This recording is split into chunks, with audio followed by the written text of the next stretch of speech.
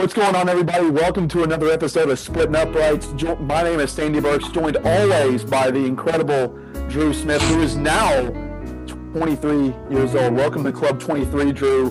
But you're only the only one because Stone and I are 24. And, of course, I said Stone because Stone Paul is with us, as always. Guys, Week 13 is almost in the books, I guess. We still have one more game to go. We'll see if they play that. But we had a lot of fun this past weekend. It was Thanksgiving. It was partially ruined thanks to the Ravens. But we'll recap Thanksgiving and all that went on with football, with the holiday, etc. But we're going to start always with best and worst.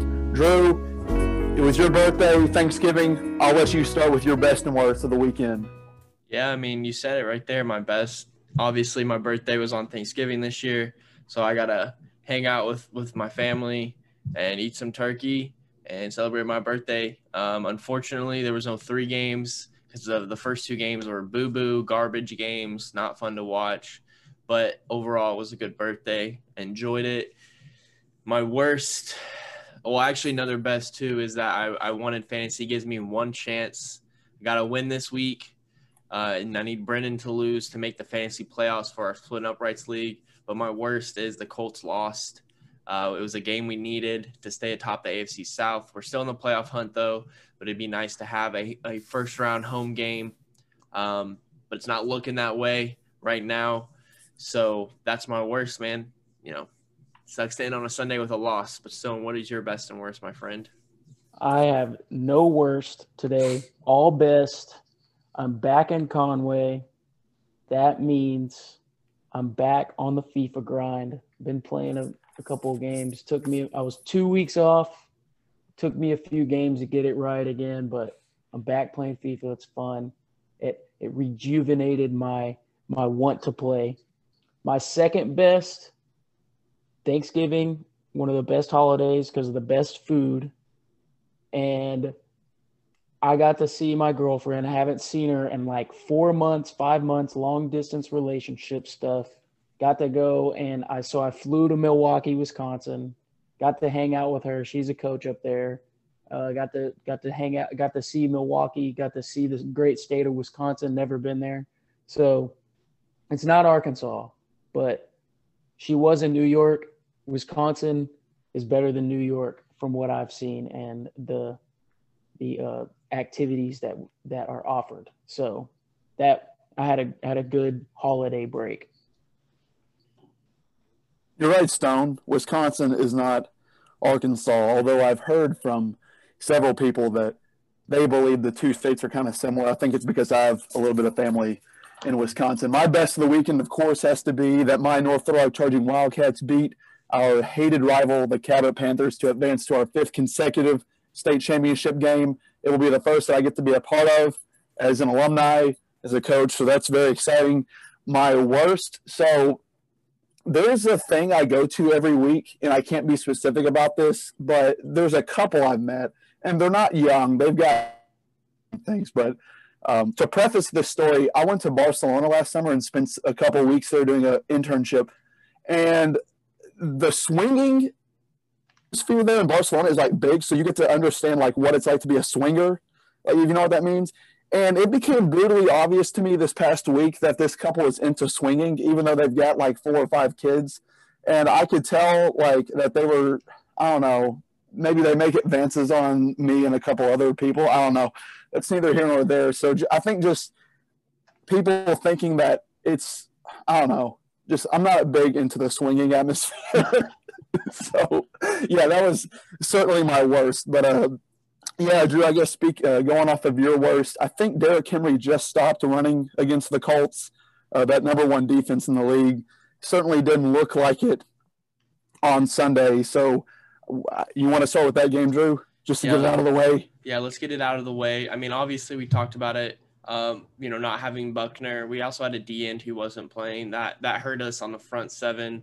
It allowed Derrick Henry and company to kind of run all over us. I mean, honestly, he did stop in the second half. He really killed us in the first half, and then they kind of pulled the brakes from him. Because I have him on my fantasy team, so it hurt me on the inside that the Colts were getting ran all over. But I was happy it helped me beat Stone this week in fantasy. But I mean, it didn't look great for us. Obviously, the last 2 weeks have been a real high for the Colts. Everyone's been talking about how good we are, and then we come out and we do that. Doesn't look good for us, but I still think the rest of the way we have a chance to win. And I think this makes another case for the Titans that they're a good team. They're a good football team. And when they kind of put all the parts together, and I told them, I said, you got to give Henry the ball more. If you give Henry the ball more, you win the game.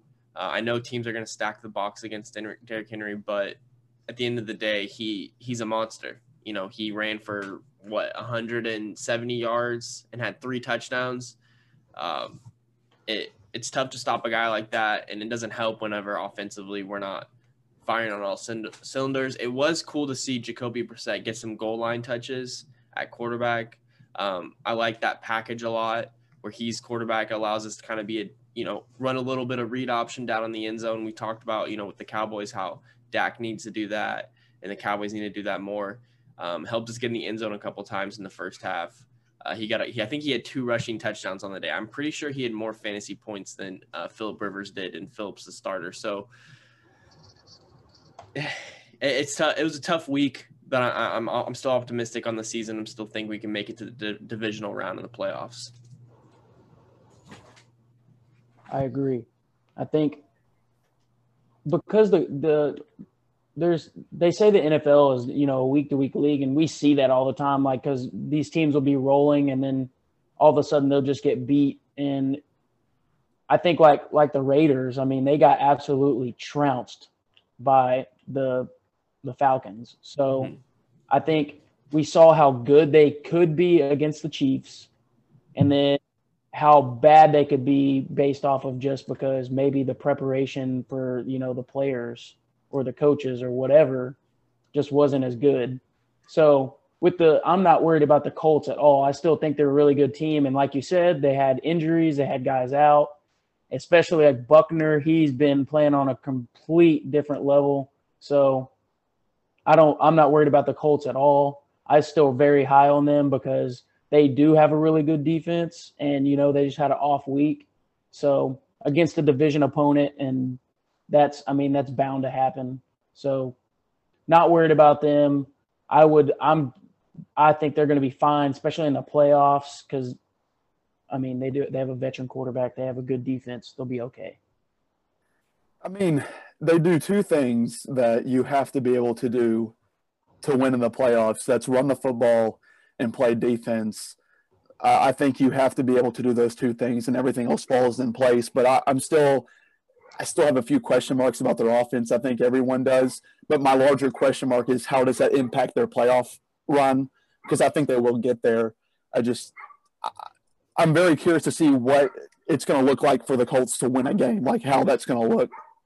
But, yeah, Drew makes a good point about the couple of players they had missing in that game. So, man, Drew, you hurt me bringing up those Raiders. Man, that's bad. Dude, go ahead, Drew. I don't know what the heck happened. I told you Younghoe Koo is the best fantasy kicker in the NFL. I did. So I have selective hearing. If you listen to our last episode, Drew said that, and I was not happy with him saying that. If he did say best fantasy kicker, I did not hear him say that. I apologize to Drew, because Younghoe Koo has been amazing this year in fantasy. He wears number 7. I wore number 7 in college, so there's a relationship there. Dude, how do you feel if you're Dan Quinn, like watching that game and watching your former team just blow up on the Raiders? After the Raiders about them beat the Chiefs for the 2nd time this year. It's like the NFL is so weird because of stuff like that. Like every once in a while, like you'll get the teams like the Patriots, where it's like they will never lose games like that. Like the Patriots will never, because of their coach and the atmosphere that they have. Like that it's just never going to happen. But like every other team, like that's going to happen. Like the Chiefs, that happened to the Chiefs this year. They were on a roll, and all of a sudden they just get beat by the Raiders, like pretty bad, or not pretty bad, but like the Raiders were just like an average team at the time and beat them. And then like this week, or last week played them really well. And it's so weird that the NFL is like that, where there's like one or two teams that like are never going to have a bad game, and then everybody else can be like winning great, like blowing people out and stuff, and then all of a sudden like completely just get blown out. And it's just weird. And it's because these dudes are professionals, and that goes from the coaches to the players, and it's the best of the best. And sometimes they just like something comes over them and they just play like gods. It's like, it's honestly weird. Yeah, and at the end of the day, every team is professionals. You know, these guys are all professional athletes. As much as we dog on certain teams here and there, every single one of these guys is a professional. Any given Sunday, someone can win. It just is what it is. And except the Jets. Except the Jets this season, for sure. See, they're the most consistent team this year too. Well, I mean, some would beg to differ about the Steelers. I personally would not. But so yeah, any given Sunday team can come out and win. And the Falcons are a good team. They have good players. I honestly thought Dan Quinn was just a terrible coach. And they got rid of him, and we've seen them win a couple games here and there. So I think they're a good team, but I don't think they'll be the same Falcons come this offseason. I think there's going to be a lot of changes on that organization as a whole. But speaking, they did that with Julio. Yes, I don't. Yeah, and it's crazy to think. I know Sandy was loving watching Calvin Ridley catch touchdown passes, but I don't think Julio will be on that team next year. In my opinion, hope he's not. Neither Matt Ryan. For Julio's sake and Matt Ryan's sake, let's see them on a different, in a different organization. Everyone's saying Matt Ryan to the Niners. It could happen. I think a lot of people would like to see that happen. But I want to talk about a quick game. It's not worth talking about for too long, but the the New Orleans Saints Denver Broncos game combined for less than 100 passing yards. I can't believe what the NFL did to them by making them play this game with no quarterbacks. No.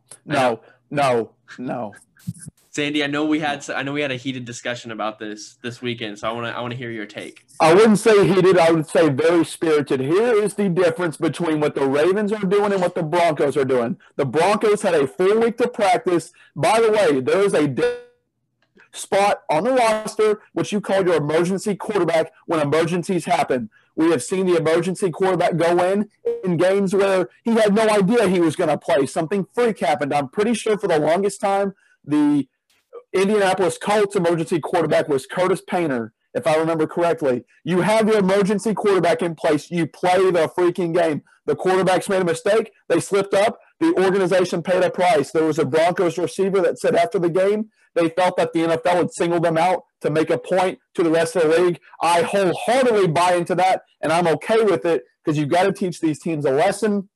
And at least they had a whole day to know that they were going to play with their emergency quarterback. Some teams get into the game, and they have no idea, and they have to adjust on the fly. The Broncos paid the price. We paid the price as fans for having to watch that terrible game, but I have no problem with it whatsoever.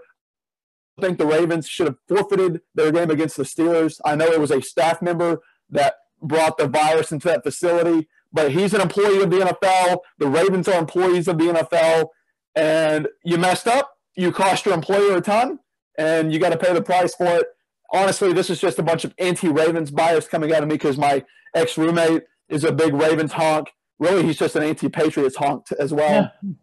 But I also get tired of a franchise who champions and bangs the drum for a quarterback that had a great year but is playing an unsustainable brand of football that will never capture the league's imagination as much as Mahomes is. So screw the Ravens. Screw them so much. I can't wait to watch them fail out of the playoffs. But I do understand why people have a thing about the Broncos. Screw the Ravens. You can go ahead and say that guy's name. His name is Stefan Bonilla. We love calling him out on the podcast. You just offended Hispanics everywhere. Yes. It's okay. I don't care. It's a dig at Stefan. He said, I don't care about offending the Hispanics. No, about Stefan. Deal with it. Oh my gosh. But so let's move on. Let's go ahead and talk about the Steelers Ravens. Drew, real quick, I do want to ask you this. When is the last time we've maybe seen a game where that so low a combined number of passing yards in a game? I can't imagine it's been any time recently. Like the 70s. I saw one of the NFL accounts that I follow posted it. It was like a snow game or something in the 70s, and literally they ran the ball like 80 times. That's it. Like wild. 100 plays or something, and 80 of them were runs. Well, the crazy thing is, you would think if you're an Alvin Kamara owner, you'd be licking your chops. He'd get a lot of rushing attempts. I know he's a PPR guy as well, but Latavius Murray stole the show. He had 19 attempts, 124 yards, and 2 touchdowns. And Kamara I think he had like 10 points in fantasy. I don't know how many yards he had, but his stock has dropped with Taysom Hill at the quarterback. I mean, Taysom Hill is killing it right now. All he does is rush for rushing touchdowns. He didn't throw the ball at all, but hey, it is what it is. Well, let's go ahead and talk about the Steelers-Ravens game. Talk a little bit about how bad the COVID protocol has been when it comes to postponing this game and how far they're going to postpone it. Right now, it's scheduled for Wednesday, 2:40 kickoff, and that's because NBC wanted to host the annual Rockefeller lighting ceremony of the Christmas tree, which deservingly so. This game should come first. So what are y'all thoughts about the overall how the NFL's handled this situation? Drew, here's another reason why the Ravens should have forfeited this game. They're going to lose. I mean, they're going to lose this game. Yeah, I mean, at the end of the day, never say die. But I mean, they don't have Lamar, and I mean, no offense to Robert Griffin, he hasn't been the same since he hurt his knee. The Steelers are red hot right now, both on defense and on offense. I would not, as a Ravens fan, I would not want to see this game be played. Well, no. Yeah. What the Steelers are bad at on defense, the Ravens are even worse at on offense. So, exactly. Like the Steelers, the worst part of their team, we talked about it, they're cornerbacks, and they give up a lot. They force turnovers, but they do give up a lot of passing yards. And the other day, we kind of got in an argument about it, and especially like for fantasy starters. And you started T. Higgins against the Steelers, and you called it. You were like, he's going to score like 17 points or 15 points. Stop. And what did he do? He scored like 21 or 20. Yeah. So, and it's because of the Steelers. Their cornerbacks are a little bit suspect, and they're a very aggressive team. So what happens is they give up big plays. So the Ravens are literally only a running team, and they throw to freaking Andrews. Mark Andrews. So exactly. So who's out? They have basically no outside threats, none. And the Steelers are going to feast on them all night because they're just going to, whoever's playing quarterback, they're just going to tell them, okay, fine, throw it to the receivers outside. Oh, you don't have any, and our corners are probably better than the receivers that you have, which is crazy to say, but the Ravens they cannot throw the ball, and they're so centered around Lamar Jackson that it's kind of, it's inevitable. Well, and now you have J.K. Dobbins out as well. I believe Mark Ingram is out.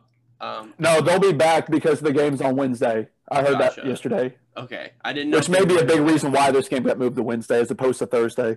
Gotcha. Well, even then, I mean, I would say Marquise Brown, I know he hasn't had a great year. I could see him having a couple big plays because, like we said, if they just get one or two chances where he's faster than everyone and he just throws it and catches it, I could see him getting a couple long balls, but that's it. And then defensively, the Ravens are good, but they're only good if they're causing turnovers. And the Steelers have been really good this year about keeping the ball. James Conner's out, though, isn't he? Yeah. But that team does not run through James Conner. It is a Big Ben and those 4 receivers. Big Benny Snell? No. Yeah, that's what it's looking like. Benny Snell is going to get a lot of work. Yeah, he will, but I assume they're going to throw the ball a lot more than they will run the ball because they're just deep at receiver. They don't have a standout guy in my opinion, but they're all really good receivers. So, we'll see. We'll see how this goes. It'll be interesting to watch a Wednesday game in the middle of the day. I don't know how that'll be, but anytime we can watch football, that's a good time. But Sandy, we got to talk about your squad. I get to take a victory lap. You get to take a victory lap, sir, against a team that we all thought was going to be make a good push for the playoffs and potentially make some noise in the playoffs. Is now sitting at 6-5 because your squad took a dub. Talk about your Patriots. Here, the reason why I had faith in this game is because had really good game plans for some of the league's best quarterbacks, or at least the most electrifying. Lamar Jackson was shut down by Belichick and a freaking nor'easter that dumped rain on the region. They actually had a decent plan for the Kansas City offense, and we could have won that game. Russ probably put up the most numbers on us, but we still could have won that game. So we've been in games where you would think these offenses are just going to shred our defense. But, Cam didn't even have a great game. But we make the biggest play of the game, besides Nick Folk hitting them folks from 50 yards, was stopping the Cardinals on 4th and goal right before halftime. If they make that play, we probably don't win the game. So, if I'm watching the Patriots play, I can never root against them. If I don't watch them play, I can at least come out of it saying, hey, it's cool we lost because it gives us a better draft pick. So I can't cheer against them when I watch. I am not in the Jets mode. So it is really nice to get the win and just to see the guys playing hard in a season that it almost seems inevitable we're not going to make the playoffs. But even then, they keep dragging me back, kind of like the Cowboys did earlier in the season. Stop doing this to me, guys. Stop playing good football and winning these games.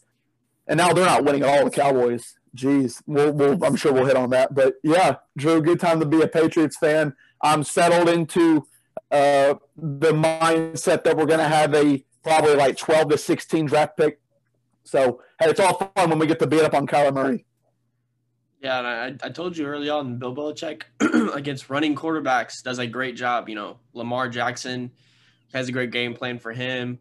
Russ has had good games, but also hasn't had his best games against the Patriots. So he does really good against those type of quarterbacks. Has a great game plan. I just want to give a quick shout out to the Chiefs and the Packers.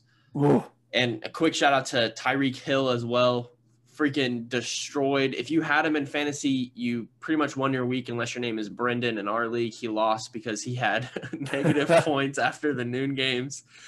But pretty much everyone else if you had Tyreek Hill, you won the week. Mahomes is looking like Patty Mahomes again.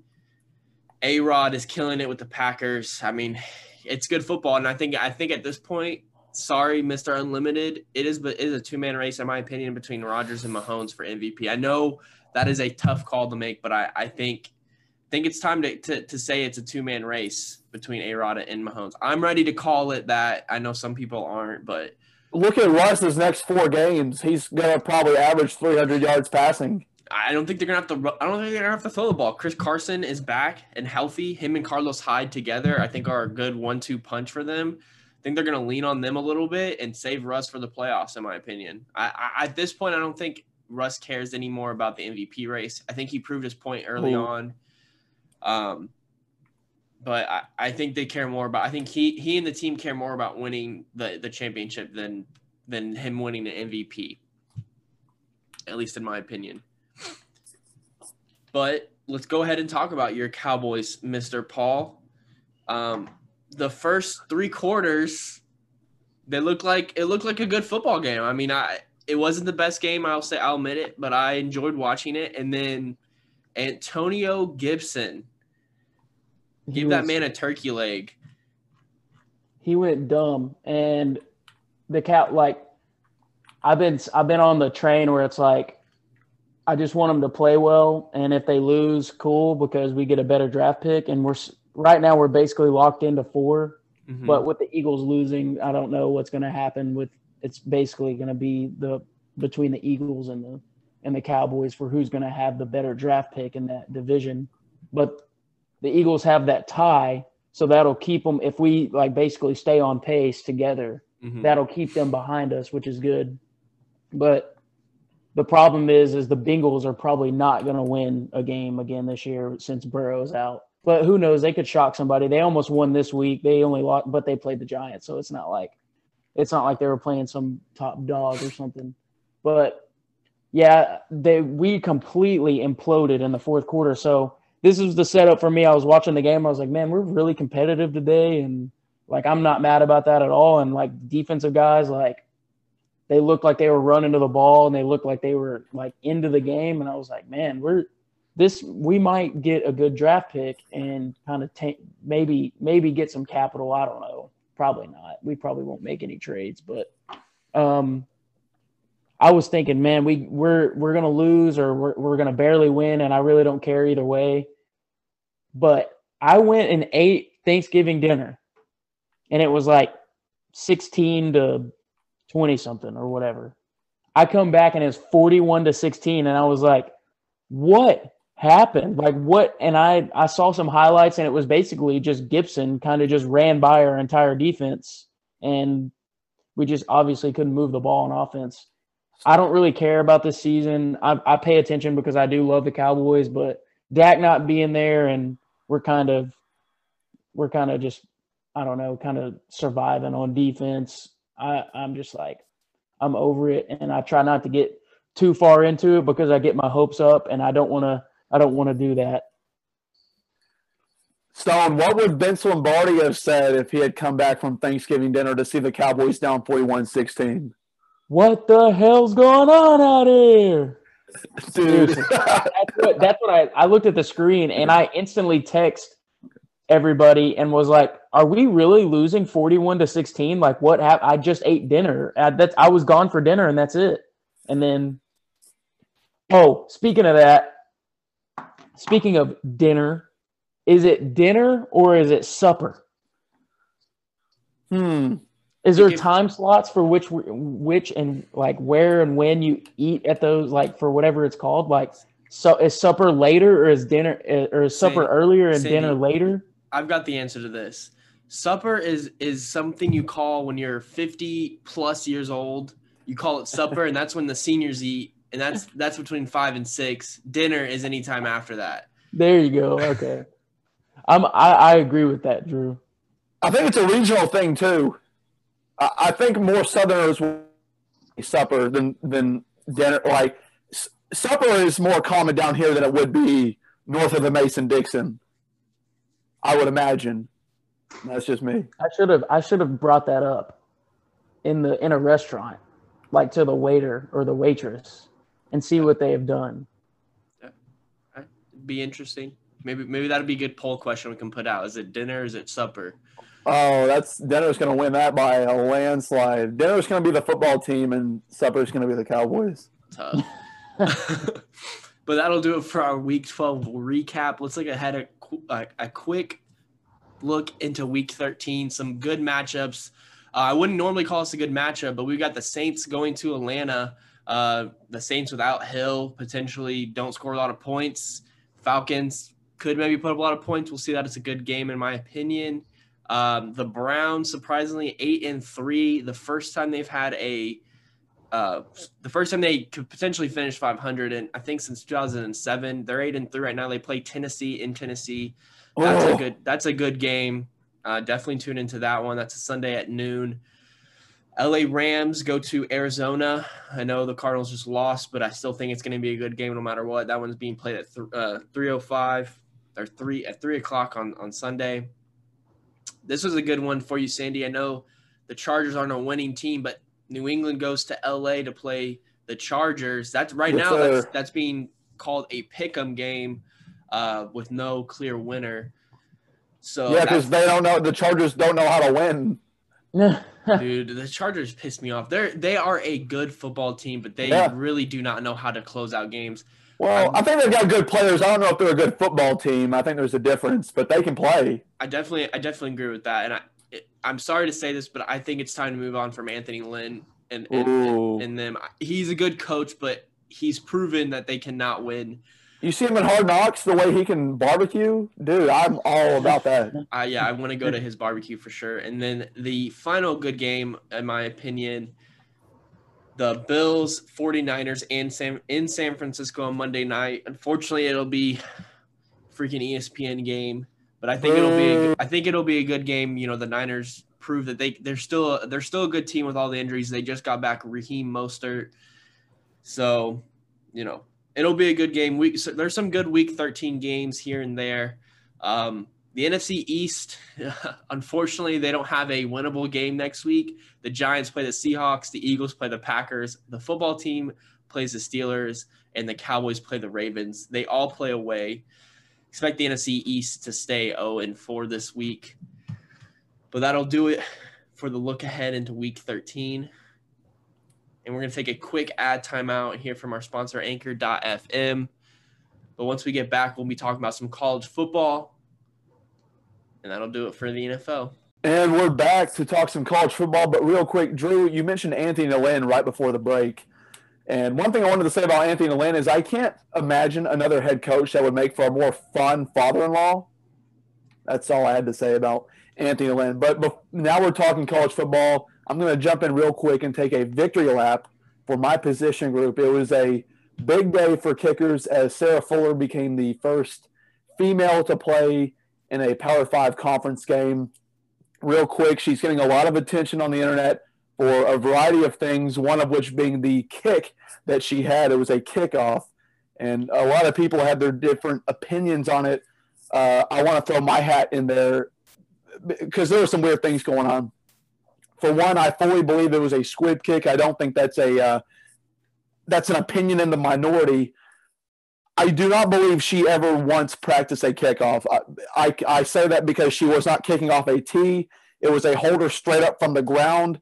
My belief was Vanderbilt realized there's a really good chance we're not going to score in this game, so we might as well let her kick off. She had not practiced this before, so they just said, hey, we're going to go out there. We're going to let the holder hold it, and you're essentially going to strike it like a soccer ball. She did a little bit of both because it had a perfect rotation on it, what we call 90-degree rotation, and that's why the kick looked the way it did. It was fully intended to be a squib kick, no return whatsoever. So, yeah, that's how it went. Hey, but she played. It's a win-win for all of us, for us kickers. You misogynistic freaks can say whatever you want. Not talking to you two. But, yeah, go Kickers. So, Drew, big games from this weekend? Yes, there was a few big games. Before we dive into some of the analytical side of it, shout out to Penn State for getting their first dub of the year against Michigan. Goodbye, Jim Harbaugh, in my opinion. Hopefully he's gone. No, who's going to pay that buyout? Are you going to pay that buyout? He's got 1 year left, and then he's gone. But no one's paying that buyout. Somehow, some way, they need to find a way to get him out. Huge shout out to Patterson, the running back for Buffalo. Ties a FBS record with 8 rushing touchdowns. I mean, as I told Stone and Sandy, it's like they were playing the Heisman career mode on freshmen, and you're running back trying to get your guy. Was it Road to Glory? Road to Glory, yeah, Road to Glory. It's like you were playing that. I mean, completely blew it up. They scored 70 points against Kent State. If you were a quarterback on Road to Glory and you weren't averaging 5 touchdowns in the high school playoff games, you were not very good. You were garbage, as we would say. You just weren't trying to go to the big schools. No, you're trying to go to Liberty. True. And a huge shout out to Liberty. They're 9-1 right now. Huge shout out to Coastal Carolina. They covered and they're 9-0. Big game next week, boys. Big game next week. College game day. Hey, College game day is going to Conway, but not Conway, Arkansas. Conway to do the Coastal Carolina Liberty game. Shout out to Indiana for winning. They lost their quarterback, so I don't see them being any better. His name's Stone. What's his name? Michael Penix Jr. Thank you. I keep messing that up on the previous episodes. I have no idea why, because I know how to spell it. I just messed it up for whatever reason. Yeah. So huge shout out to the boys in Indiana. I know I'm not a huge Indiana fan, but it's nice to see the state. No, you're not. It's nice to see the state of Indiana getting a dub and doing good. All right, get off my dick. Shout out to Jonathan and the boys for getting their first dub of the year in Stanford, and then shout out to Oregon State pulling the upset against Oregon, making the Pac-12 look worse than ever. Done. They're no playoff for them. So let's go ahead and dive into some of these games. We're going to start off Northwestern, Michigan State. Michigan State pulls the upset in the worst uniforms ever. I don't know. I don't know if we have much to say about this besides the fact that Northwestern is now out of the Big Ten really race, apparently. Sandy, what are your thoughts on this one? I think everyone's left out of the Big Ten race. I mean, if Ohio State truly is not able to play their last 2 games, I will backtrack on what I said last week. Now, if they only play 5 games, I don't see how you can really put them into the playoffs. So I think the Big Ten's done. Yeah, Northwestern, that was a game that, with Pat Fitzgerald, they win games they're not supposed to win. They're always a well-coached football team. That was not a game I expected them to lose. I'll say this, that field goal that Michigan State hit to take the lead was one of the ugliest looking balls. I thought it had no chance of going in, and it comes back. Dude. It was so bad. That was a crusher. But, yeah, you just think Northwestern with the road ahead to get into the Big Ten championship game, and you blow it to Michigan State. It hurts for me. I'm a Pat Fitzgerald fan. It's not to be this year. Oh, boy. So we'll see. But it was fun while it lasted. It always is with those Wildcats at Northwestern. For sure. Yeah, no, and it sucked. Now, Stone, I know you were super high on this team as an upset squad, but Pittsburgh and Clemson played. Clemson, they won 52-17. Give me your thoughts on this one. Well, we called them Das Super Waffy, but they were more like Das Supper Waffy to Clemson because they got feasted on. And I mean, I legit, like, it's funny, like, it's actually funny that like there's that like stigma that they're like this team that upsets people, which they do. Well, it's well earned. There's a history there, and that's why people talk about it, but I mean, it's just kind of it's bad that they just got beat that bad, And Clemson's been down. I would say Clemson, like, over the last couple of weeks has been kind of down now, and especially like being covered against. They've gotten, when the spread has been pretty big, Clemson like has gotten covered on every time. Mm-hmm. So I was very disappointed in the way that they showed up. I thought it was going to be a much different game than it was, and they absolutely. I remember looking at my phone and I saw it, and I texted everybody and was like, "Well, I don't think there's a chance in hell that they're going to like." I said they were going to win, and after I saw that, I was like, "I don't think there's a chance in hell that they're going to come back. There's no way." Yeah, no, and it was nice to see Trevor Lawrence back playing. He had 403 yards and 2 touchdowns. Now, I'm not a huge fan of their purple uniforms, but they're all right. I'm just not a huge fan of the color purple. But it's nice to see Clemson playing good football. Obviously, I think shouldn't be too nice for you.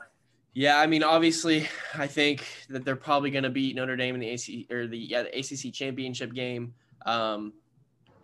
So unfortunately, we might not make the playoffs. But Clemson is a good football team. I like to see them do well. I like Dabo Swinney. I like Trevor Lawrence.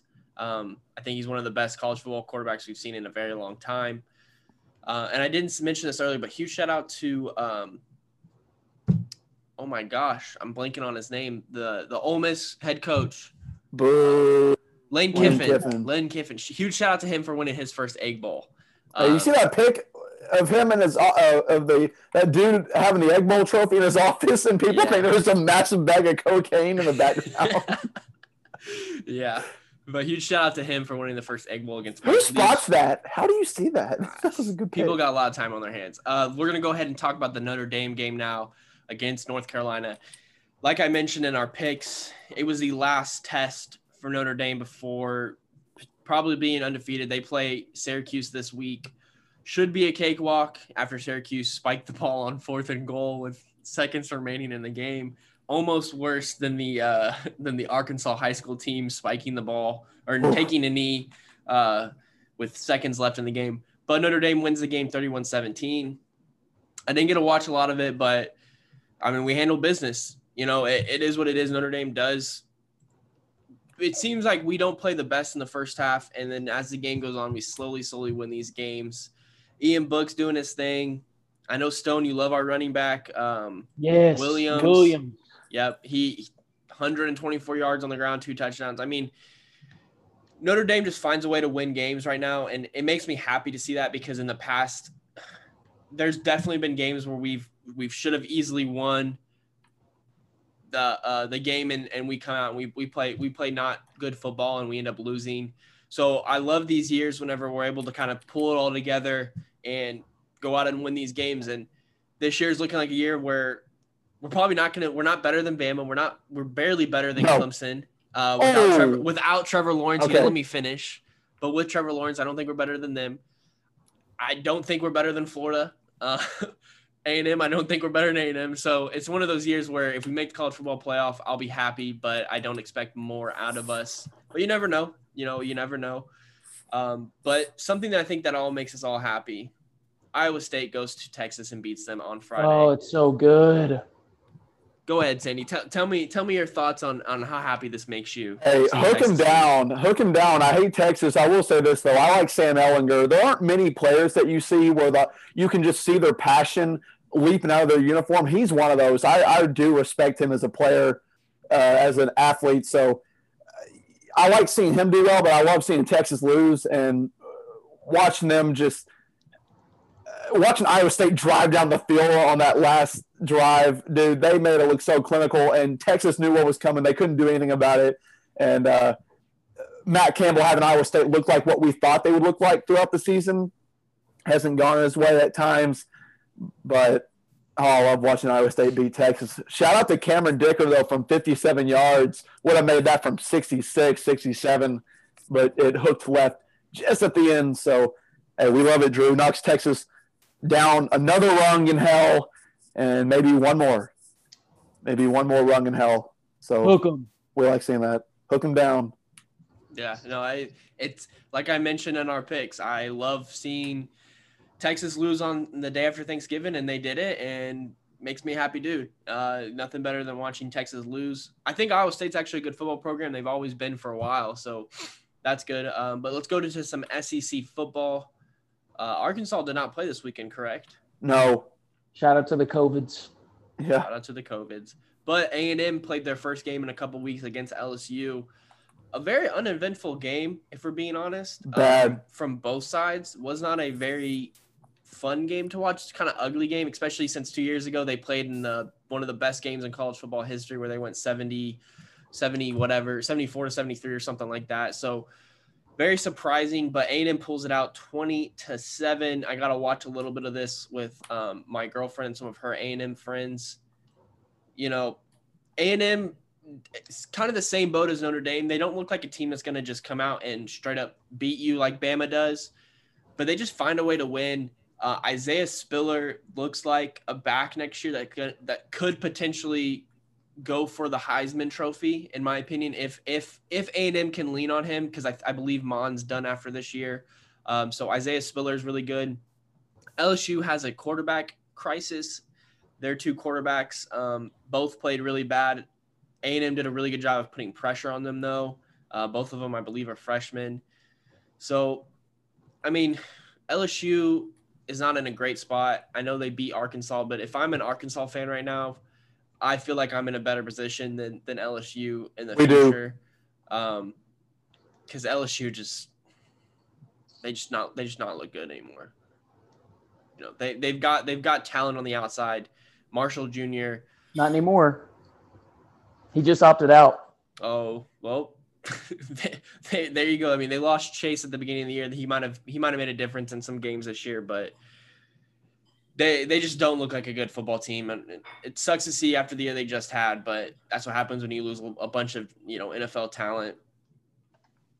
Hey, the kids have every right to do that, but this is setting a bad precedent, in my opinion, for college football. Like it's one thing for a bowl game, a meaningless bowl game, but now that the door is open for kids just to opt out whenever the season's not going the way they thought it would, I get it. It's their life; they can do it. It's their NFL career on the horizon. But I just know, like, as an athlete, dude, I mean, that's your team, man. The worst one was the dude from Bateman, I think is his name. Minnesota, yeah.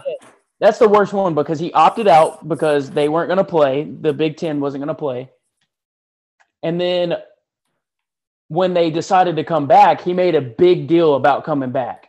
Like he made a big deal about being with his teammates and coming back and playing and doing all that. Well, then they go and they suck. Minnesota's playing bad now. And so basically because they're bad, he's done. He opts out. He made a big deal about coming back, which I understand. Like he was told they weren't going to play, so he was like, "Screw it, I'm just going to go to the NFL then." And then signed an agent, and then had to make they had to do all this stuff for him to come back. The NCAA lets him come back, and he opts out anyways. It's just like, I get it too. Like I don't want you to get hurt, and I want you to make your money and everything. But it's like, dude, what about your teammates? And you basically just quit playing because you're bad. If they were good, he wouldn't have stopped. He would have kept playing. But because they're bad, he's basically shutting it down, which we aren't behind the scenes. We don't know what's going on. But it just, to me, it's like, it's obvious that he was like, okay, we're not good, so I'm just going to. And again, we don't want to sound insensitive because I can tell you from experience that Drew and Stone are two guys who know as well as anyone that in one snap, your career can end or something freak can happen. All it takes is one snap, not even one game. It's just one snap of the football. And boom, your career's gone like that. But I don't know. It's like if you're not going to play, just don't play the season then. Like, I just don't like the idea of that's your team, man. Yeah. I don't know. But I do understand it. I get where they're coming from. I just don't like it. The only thing I'm against is just like your team, especially him. He's a really good player. Your team relies on you. So it's like, why would you come back and then all of a sudden just be like, no, I'm done? Because, which I'm sure he had coaches tell him that it's all right and all this stuff, and they were probably on his side, but I don't know. I'm just being a team, always being like a team guy and wanting to do whatever for my team. Like I just don't think I could opt out no matter how much money was on the line. Yeah, no. I mean, I think it's a tough decision for everyone, but it's just one of those things where it's a crazy year. And I mean, yeah, it's weird to see people all start opting out during the season where we're used to seeing it maybe for for a bowl game here and there. But yeah, it's different. I get it for a bowl game. Yeah, it's different for a bowl game, but for just like the regular season, just because your team's not doing good, you shouldn't opt out. You should just finish the season. And if I'm an NFL coach, it looks a little weird to me. Again, bowl games are one thing, but just to opt out of the season, it looks like you're quitting on the team. Doesn't look like you're a team guy. Me personally, wanting to coach in the future, I wouldn't want a guy like that on my squad. But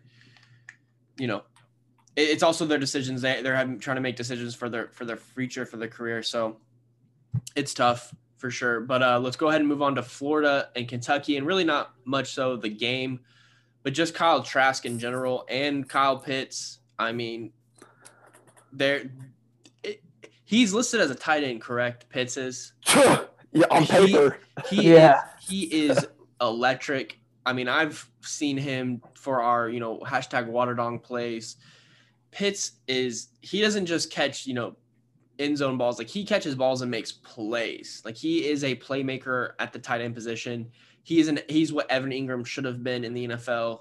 Hopefully Pitts will come into the NFL next year and be dominant. But Trask is looking like his draft stock is raising really fast. I could see him going in the first round. He's a first rounder now that people are projecting, I'm sure. Maybe even a top 15, honestly, depending on where the draft stock goes and if a team makes some moves, because he looks like a NFL quarterback. P-A-T-S. Pats. Yeah. But yeah, so I mean that's Trask. I mean, there's not much more to say about Florida. They're a good football team, but they have one test that I don't think they're going to overcome, because this team looks really freaking good. Alabama.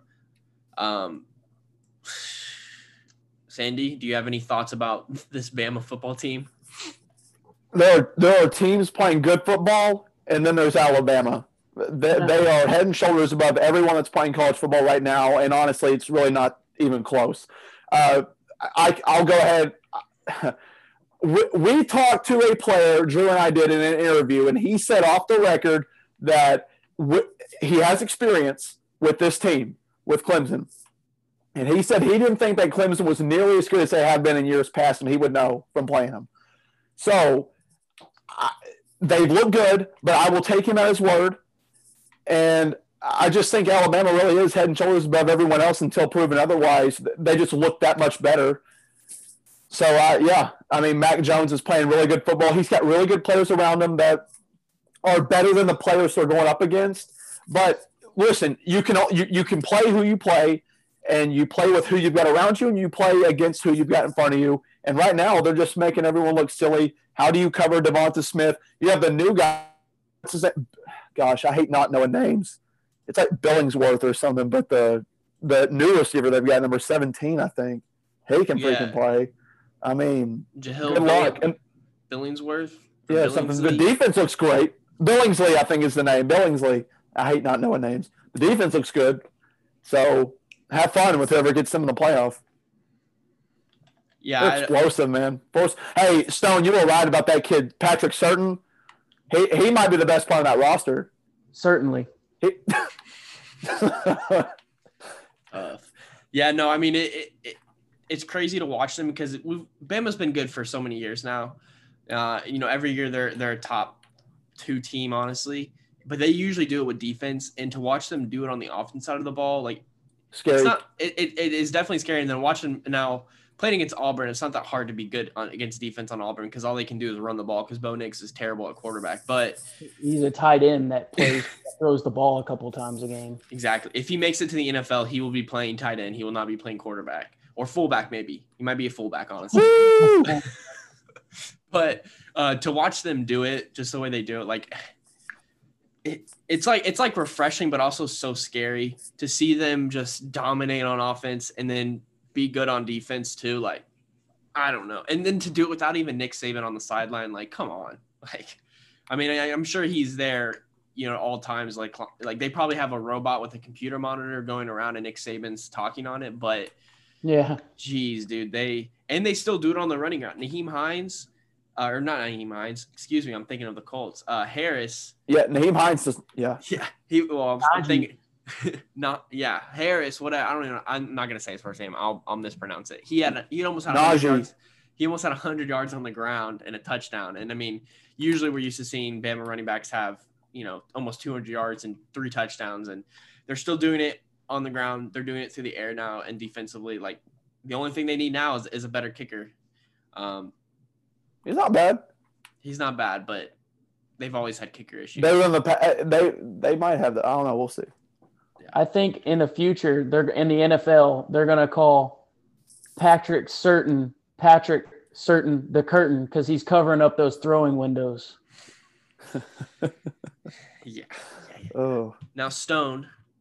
That's me. I know. Right now, it's a 2-man race for the Heisman Trophy, but you heard an argument from an ex-Bama quarterback. What was that argument about, sir?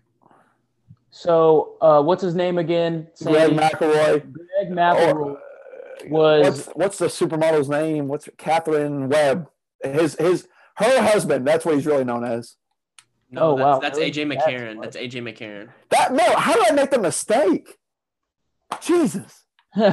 Anyways, that's a technical McElroy, foul, Sandy. Yeah. McElroy, he was on one of his whatever shows that he does, and he was asked a question like, what's wrong with, or I guess they were talking about the Heisman, and he basically went on a rant and was like, well, what's wrong with the Heisman is the people who vote for it.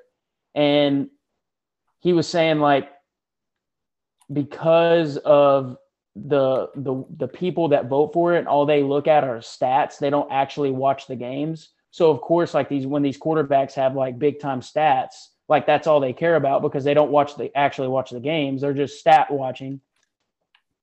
So his argument was that it's turned into a quarterback driven award or an offensive player driven award. He was like, his big thing was like defensive guys just like don't get the respect they deserve.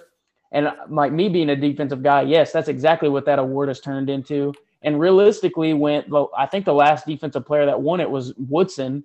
And the only reason he won it is because he had like returned touchdowns, like as in like a returner, not like an interception for a return. Like he had like basically special teams offensive type stats, and that's what won him the Heisman. If we go back to like 2009 when Ndamukong Suh, his stats and what like the havoc he wreaked on offenses, like his stats alone by himself were better than like the majority by himself. That's not any of the other defensive guys on his team.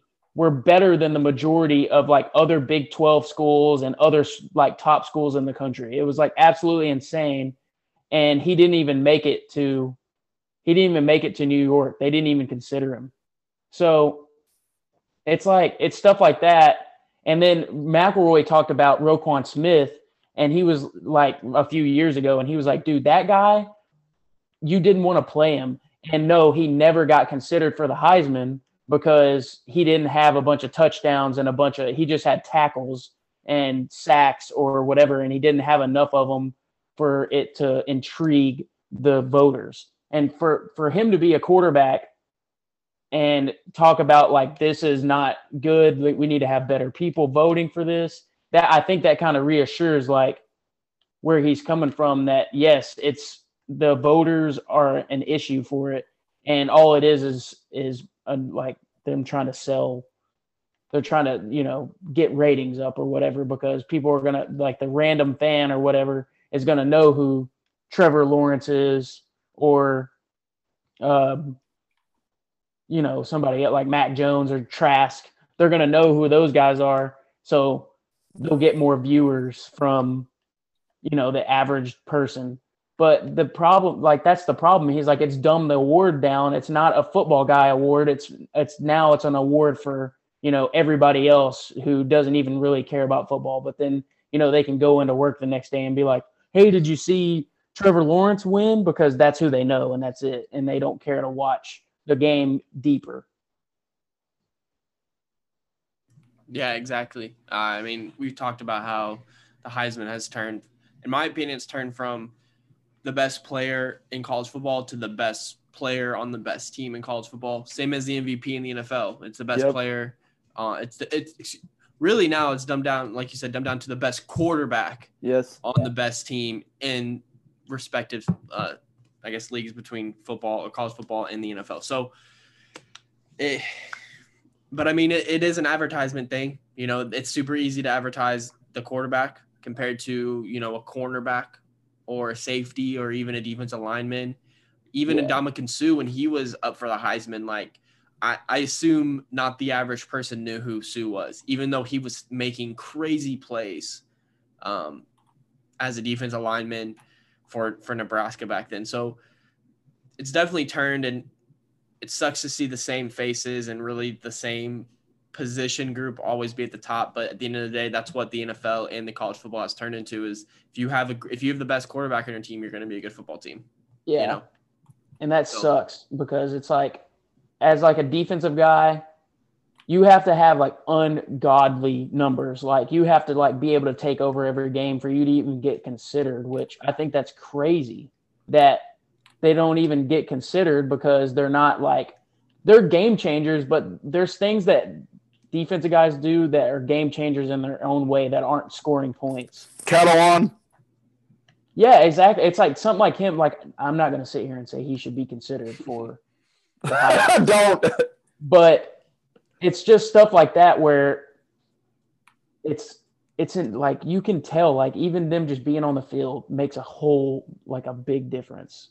And they may not even be affecting plays as much as you would think, like, for like a touchdown or whatever. But exactly.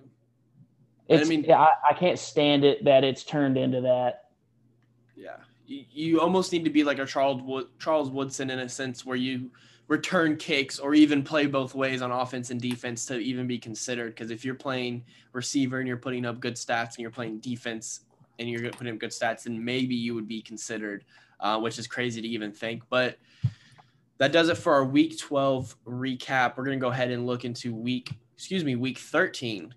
We're going to look into some Week 14 games, some notable games to keep an eye out for. A&M plays Auburn. I believe this is probably their last tough test of the year. They play Saturday at 11.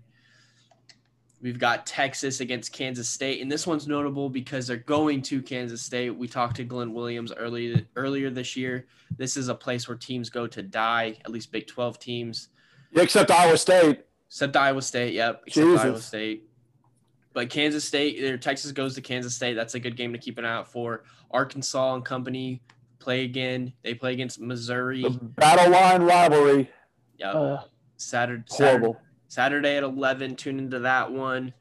We've got Indiana going to Wisconsin. Unfortunately, Indiana's without Michael Penix Jr. Some other notable games: Florida going to Tennessee.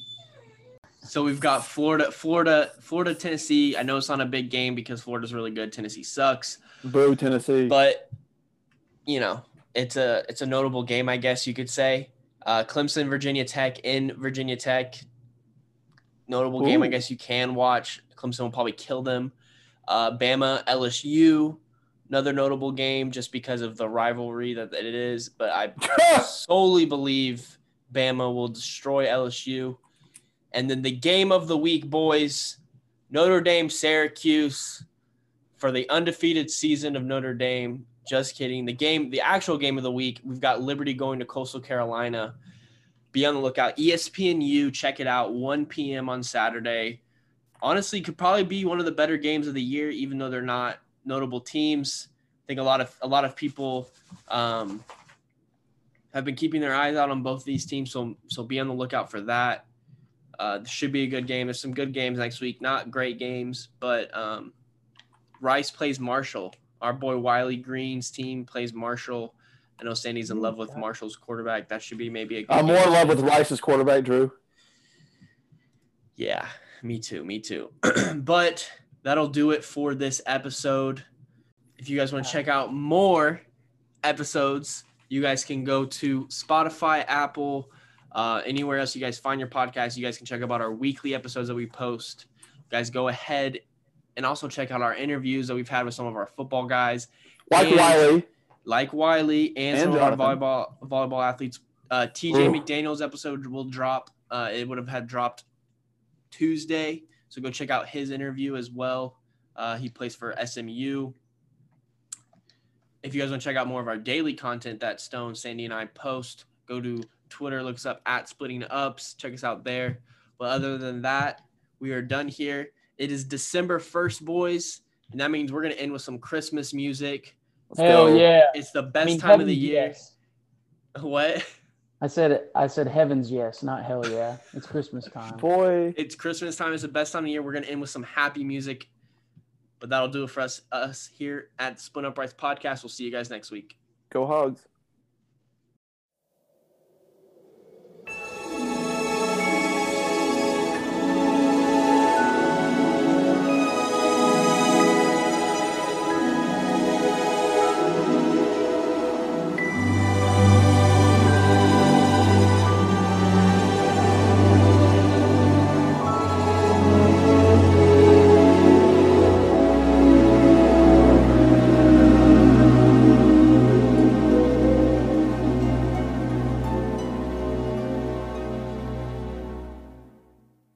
It's beginning to look a lot like Christmas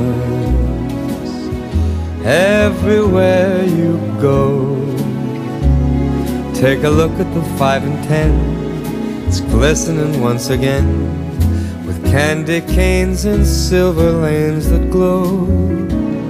It's beginning to look a lot like Christmas. Toys in every store. But the prettiest sight to see is the holly that will be on your own front door. A pair of hop-along boots and a pistol that shoots is the wish of Barney and Ben. Dolls that'll talk and will go for a walk is the hope of Janice and Jen. And Mom and Dad can hardly wait for school to start again. It's beginning to look a lot like Christmas everywhere you go. There's a tree in the Grand Hotel, one in the park as well. It's the sturdy kind that doesn't mind the snow. It's beginning to look a lot like Christmas. Soon the bells will start, and the thing that'll make them ring is the carol that you sing right within your heart.